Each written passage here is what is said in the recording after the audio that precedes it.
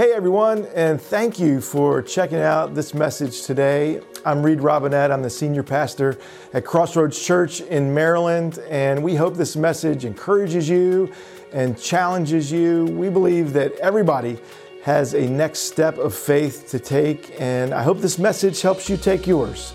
Enjoy. Good morning again, Crossroads. Glad that you are here. If you are joining us online, welcome. If you are in Hampstead or Eldersburg, one of our other campuses, welcome. So glad that you are here. My name is Reed. If we have not met, I'm the senior pastor here at Crossroads, and we are starting a brand new series today that's going to lead us all the way up to Easter called Long Story Short. Before we jump into that, I want to do two things. One, I want to say, if this is your first time online or at any of our campuses or here in Westminster, welcome. We know that every Sunday is somebody's first Sunday. And we think that's a really important part of who we are and what we're doing here. For the next 2 minutes or so, I'm going to have like a little family talk for people who have maybe come before. But I don't want you to think that we don't appreciate you being here or that anything, well, I was going to say that anything sounds confusing. We already sang a song by The Fray and talked about running a 0.5K. So if that didn't confuse you already about who we are, then this won't either. We have, over the last year, been talking about a journey that we wanted everyone who calls Crossroads home to go on. And we called it the One Journey. The purpose was for us to become more like Jesus individually and to become more like the church that Jesus envisions us to be collectively. And so I believe the church is beautiful when it doesn't leave anybody behind.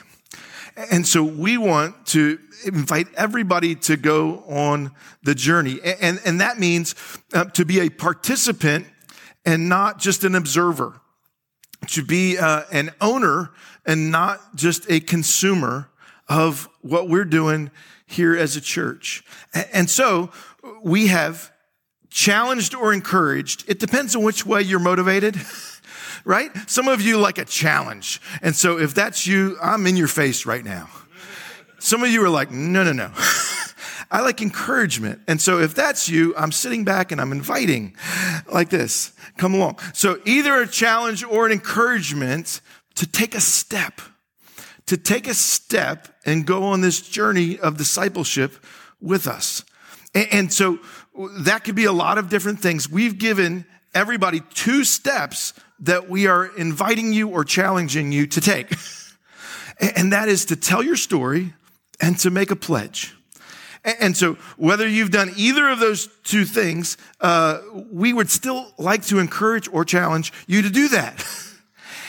And so what I would ask you to do in the next week or 2 is take this new one guide and to do some business with the Lord with it.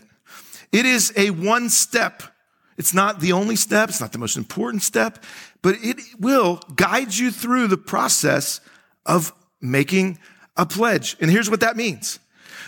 On the inside, there's these 5 boxes, and it describes maybe where you are. One of them probably. You don't need to read it up there because you can put it in your hand. I know it's really small.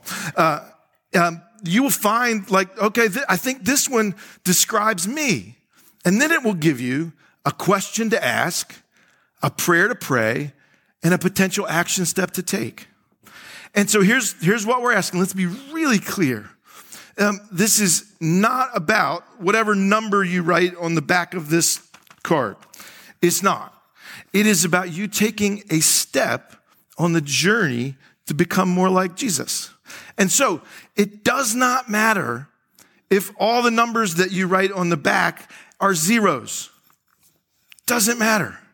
If you have said, okay, I'm going to ask this question to myself. I'm going to pray God leads me. And out of that, I'm going to say, I'm in. I'm a participant. I'm not just an observer of what God's doing at my church. And this is my church. And I'm a part of it. That's a win. It doesn't matter if it's $1 or $1 million. That's not the point. The point is for you to take a step. And I'll just say one more time, if you don't take any steps ever, you're not really following Jesus. You're standing there. Follow him. Come on the journey with us. If you are feeling right now that this is us trying to get something from you and making you feel guilty, you miss my heart. That's not it. I want something for you, and I want you to experience grace. And so I'm inviting you or challenging you, whichever way you want to do it, to be a part of that. On March the 19th, we are going to have a time where anybody who wants to can turn in their pledge card. You don't need to do it if you did it a year ago. About 70-something people did it a year ago. I hope about 700 people do it this year. But if not, we've got a whole nother year. We'll keep at it. We want to not leave anybody behind. Okay, now back to our regularly scheduled programming. One long story short, is the premise is that we should be prepared for Easter. You know how when about a month ahead of Christmas, people start asking that question, are you ready for Christmas? Yeah, and everybody has their own answer and whatnot. You know what I hardly ever hear? Are you ready for Easter? I don't know what that would mean. Are your eggs dyed? Have you warned your children about bunnies? I don't know what it would be. But let me say, we should be prepared for Easter because, quite frankly, the whole Christian faith is based upon the events we celebrate at Easter. The death and the resurrection of Jesus are the foundation for everything else we believe in the Christian faith, right? So let me give you some examples. The reason that we believe Jesus was the Son of God, God in the flesh, was because of his death and resurrection. That's why we believe him. If Don Murphy came to me and said, hey, Reed, I'm the Son of God, I would say, I'm going to need a little proof. And you should say the same thing if Don says that to you. And Jesus said, I'm the Son of God. I'm going to die, and then I'm going to come back 3 days later. And he did it. And that event is why we believe he is who he said he was. I'll give you another one. We believe that the scripture, the books that make up the Bible are God's word and authoritative because of the acts at Easter, because Jesus died and rose again, and he said they're true. So I just go with him. If someone can predict their death and resurrection and then pull it off, I go with him instead of what I could cook up in my own brain. That's why we believe the Bible, because of Easter. It's why we believe the role of the church is God's redemptive force in the world. It is because that's what Jesus said. And he died and came back. So we just go with it. The death and the resurrection of Jesus are so central to everything that we do and believe. We should be prepared to embrace all of that on Easter, but yet we probably don't ask, are you ready for Easter? But if I did ask you today, do you know what the honest answer for most of us would be? No, Reed, I am not. So let's get ready.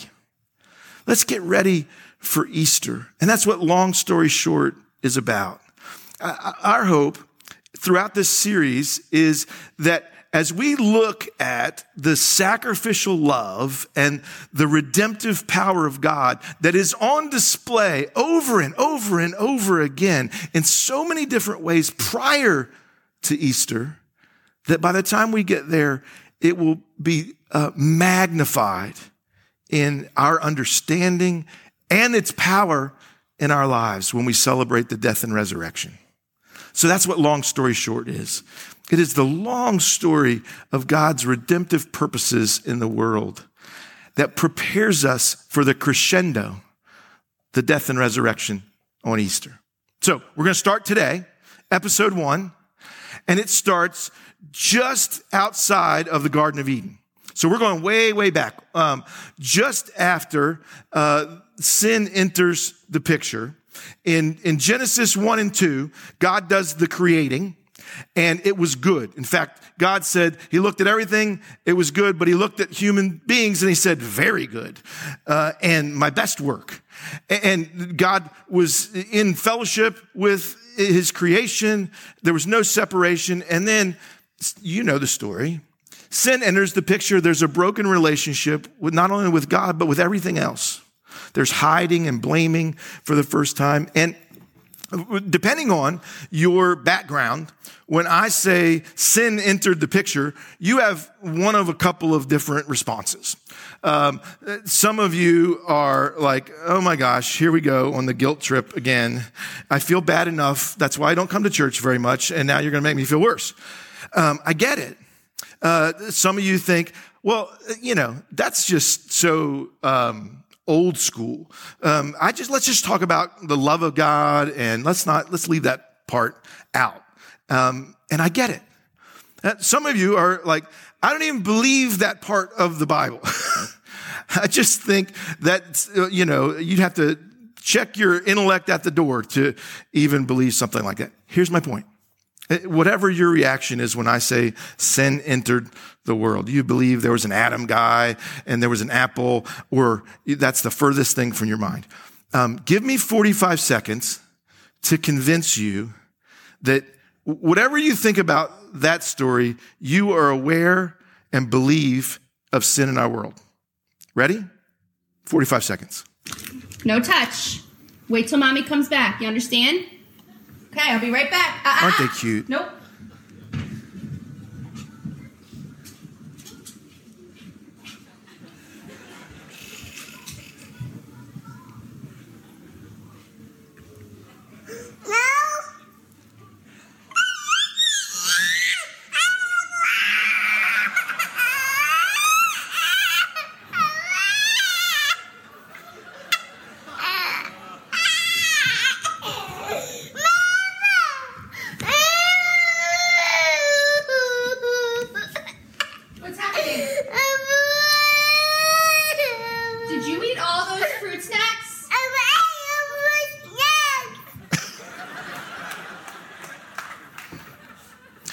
Where did they learn that?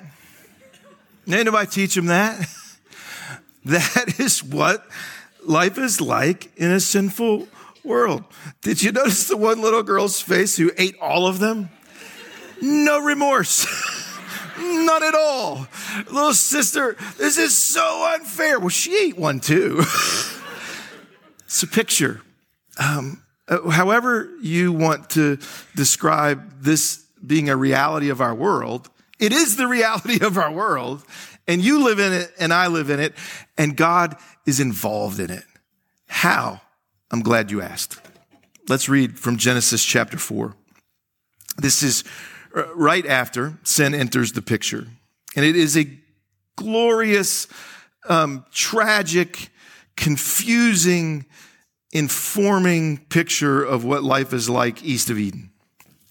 Adam made love to his wife, Eve. I like the old version better where it just says Adam knew Eve. It seems like a more PG-rated thing, but anyway.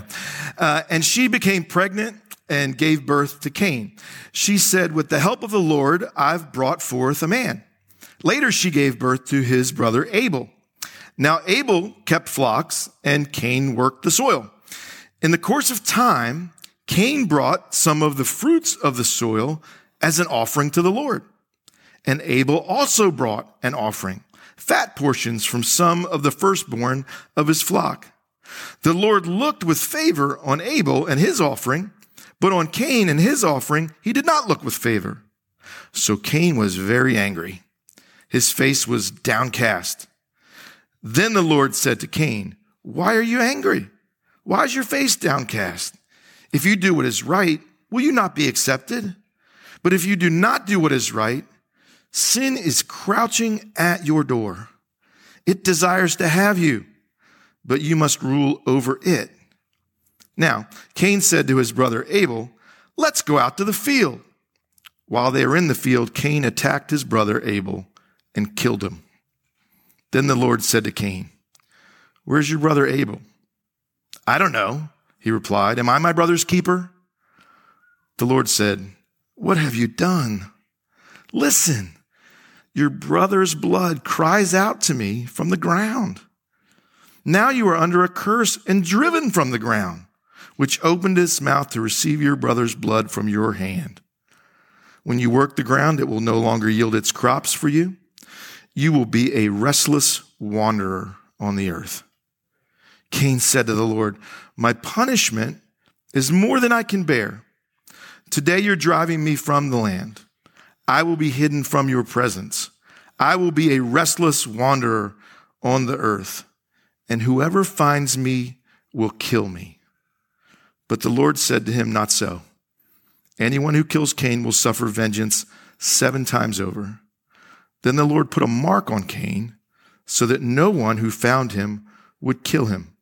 So Cain went out from the Lord's presence and lived in the land of Nod, east of Eden. This is God's word. And it gives a description of the world that they lived in. And I would suggest the world that we live in.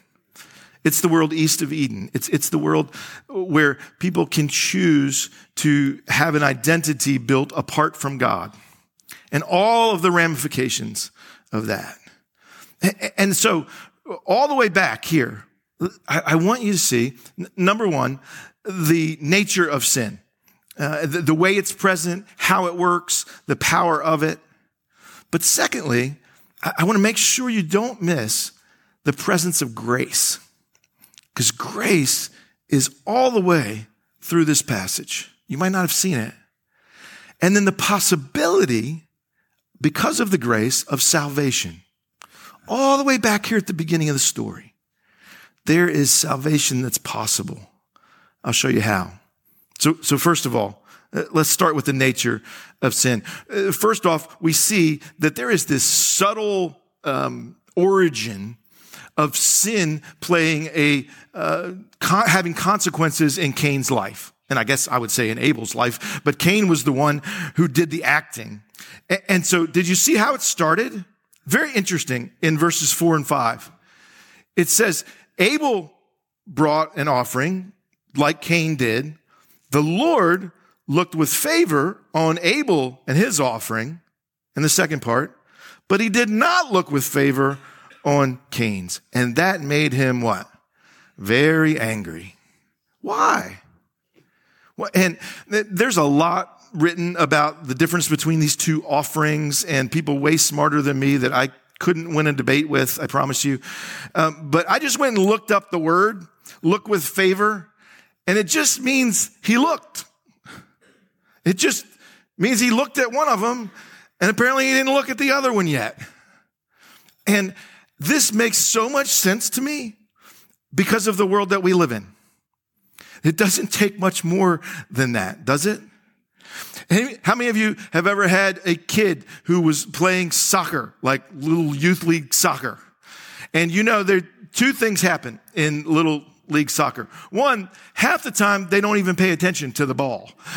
Right? They're just, I'm talking about, little 4 and 5-year-olds, and they pick flowers and whatever.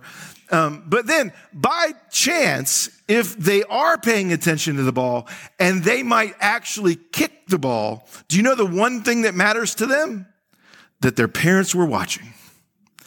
Oh, heaven forbid that they would kick the ball and turn and look, and you would be having a conversation over here somewhere. You will never hear the end of that. Why? Because I need you to watch me in order for me to matter. I need to know that I matter. Cain was the firstborn, and he had created an identity for himself that he mattered because he was first. And if anybody's offering should be favored, should be noticed, it should be his. You think, well, that's not that big of a deal. Exactly. It's the subtle origin of sin when we begin to create identities where we need something besides God to tell us we're okay. And if you don't get it, you might think, well, I would never do that. For goodness sakes, he didn't have to go kill him. Do you know what's the difference between your heart and Cain's heart? Nothing. You just didn't have the right opportunity. I know that sounds, hyperbolic. But we have the same issues, and sin does the same thing with us and the same origin that's so subtle. And then all of a sudden it isn't. And it bubbles out. And then I love that pouting comes into play right at the beginning here. Did you see what it says? And so he was angry and his face became downcast. So it's not just that he was angry. He was walking around so that everyone would know he was angry. Right? You've seen this. Yeah. If you've been married, you have seen this. I promise you. Right? Yeah. What's wrong? Nothing. Yeah. And so he's pouting, and that's because we live east of Eden in a world that's mucked up because we create identities apart from God. We don't choose his best. And the second thing that you learn here about sin is it's camouflaged. It doesn't walk right up to you and slap you in the face. Look at verse 7. God says, sin is crouching at your door. What does that mean? What happens when somebody crouches down? Well, they're sneaking. They don't want you to see them. And then they look smaller than maybe they actually are. Maybe you do see them, but you're like, a little thing right there. This is what happens with sin in our lives. It either looks like a virtue or it looks like no big deal. And that's how it gets at us. And look at what happens. The second part of it desires to throw you off course a little bit. Is that what it says? No. It desires to nick you a little bit, give you a little bump. No. It desires to have you. That word is rule you, be in charge of you. And it starts, the origin is so subtle, it's camouflaged, and then it isn't. And that's what happens east of Eden. That is the way that most of us experience life east of Eden. And before we move on, can I just ask you this? Do you know, for everybody watching right now, do you know that the most detrimental, destructive thing in your life in this season is probably something that you don't even consider a threat right now? By definition, that's why it's going to be so harmful. Has the potential to be so dangerous, is you don't think it's going to do much. That's where Cain and Abel were living. Now, aren't you glad that this is not the end of the message? Because it could be, too bad, so sad. You ate the apple, that's what you get.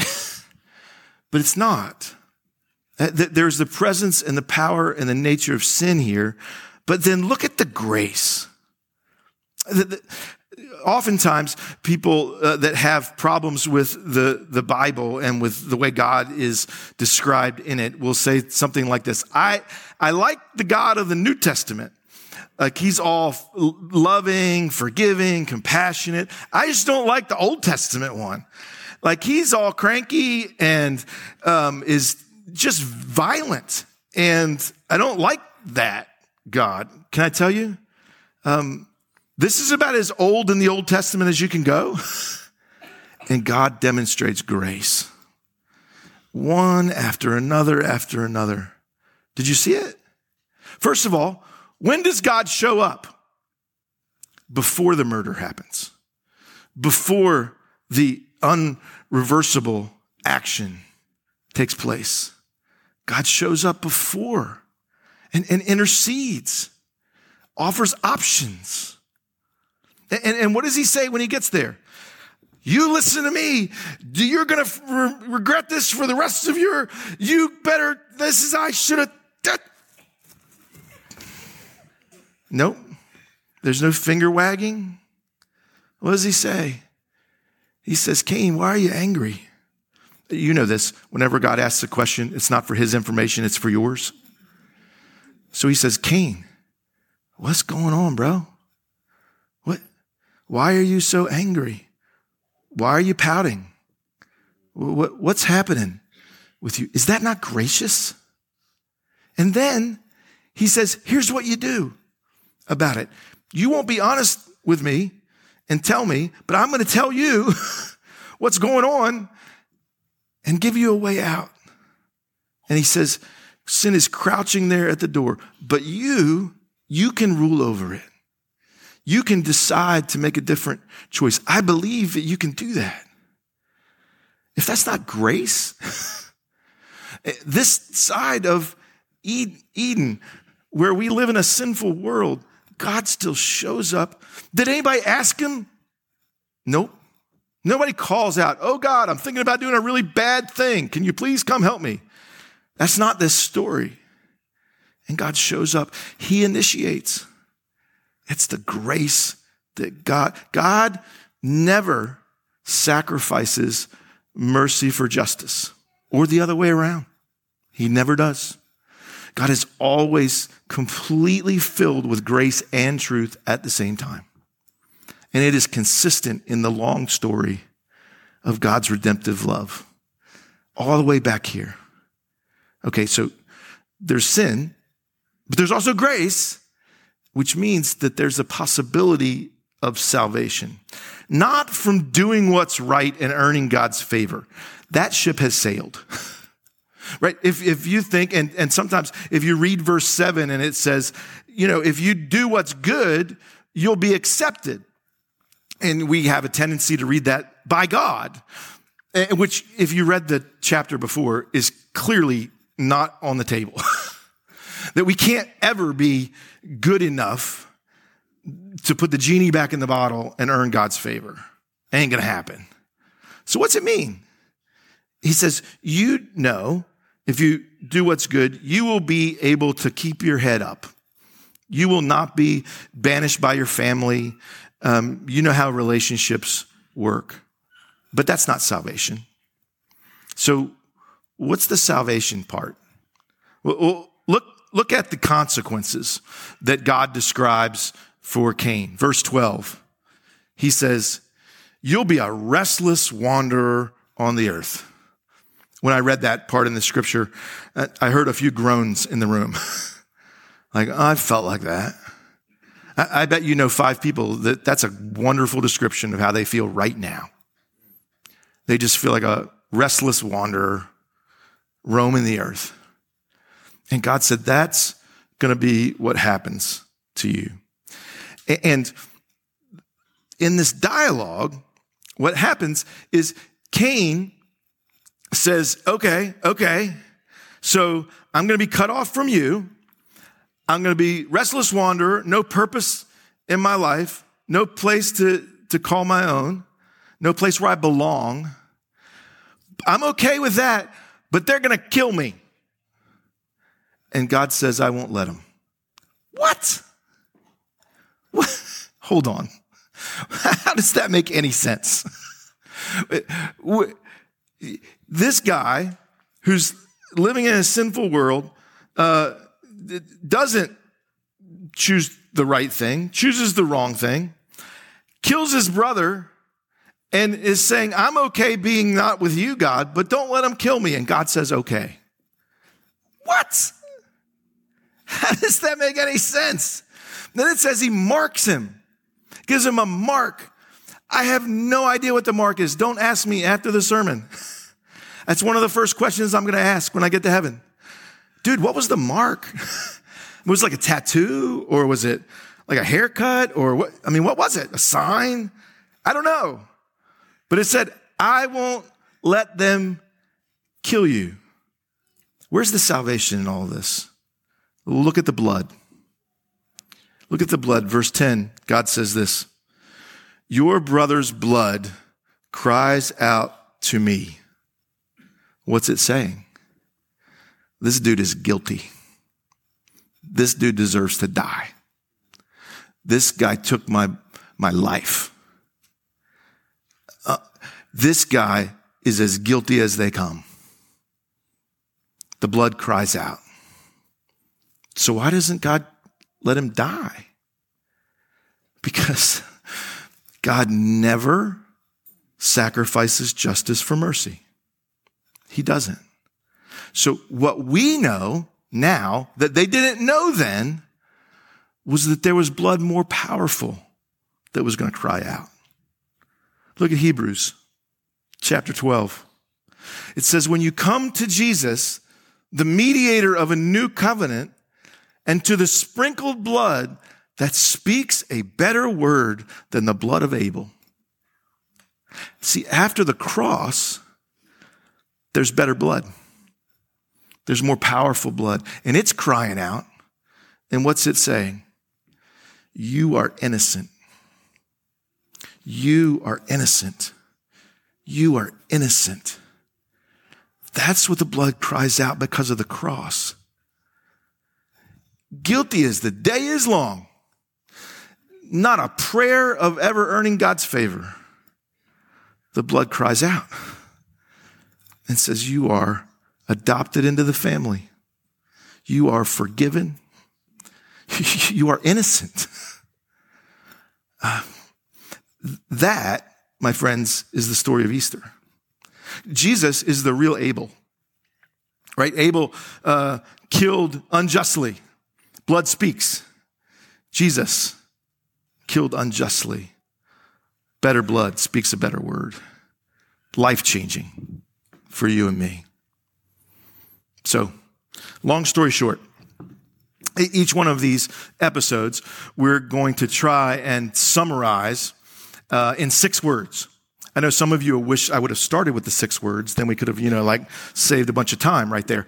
But it's a way maybe to take away the key truth and to prepare ourselves for Easter and all that it means. And so, 6-word summary. Long story short, story of Cain and Abel. Rescue and restore. Always God's plan. Always God's plan. No matter where you live east of Eden, God's plan is still to rescue and restore. I hope that as we walk through this preparation leading up to Easter, are you ready for Easter? No, I am not, Reed. But you will be if you go on this journey with us.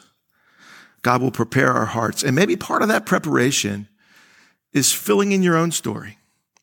So, long story short, the story of Reed. I'm a child. I'm a forgiven son. Long story short, I have a purpose in him. I don't know what yours is, but maybe long story short, what's your story? I hope you tell it. I hope God makes it clear to you. I hope it prepares you for Easter. Let's pray. Jesus, thank you for the picture of your sacrificial love that came all the way at the beginning of the long story and never ceases to take my breath away. That I would be the recipient of the cross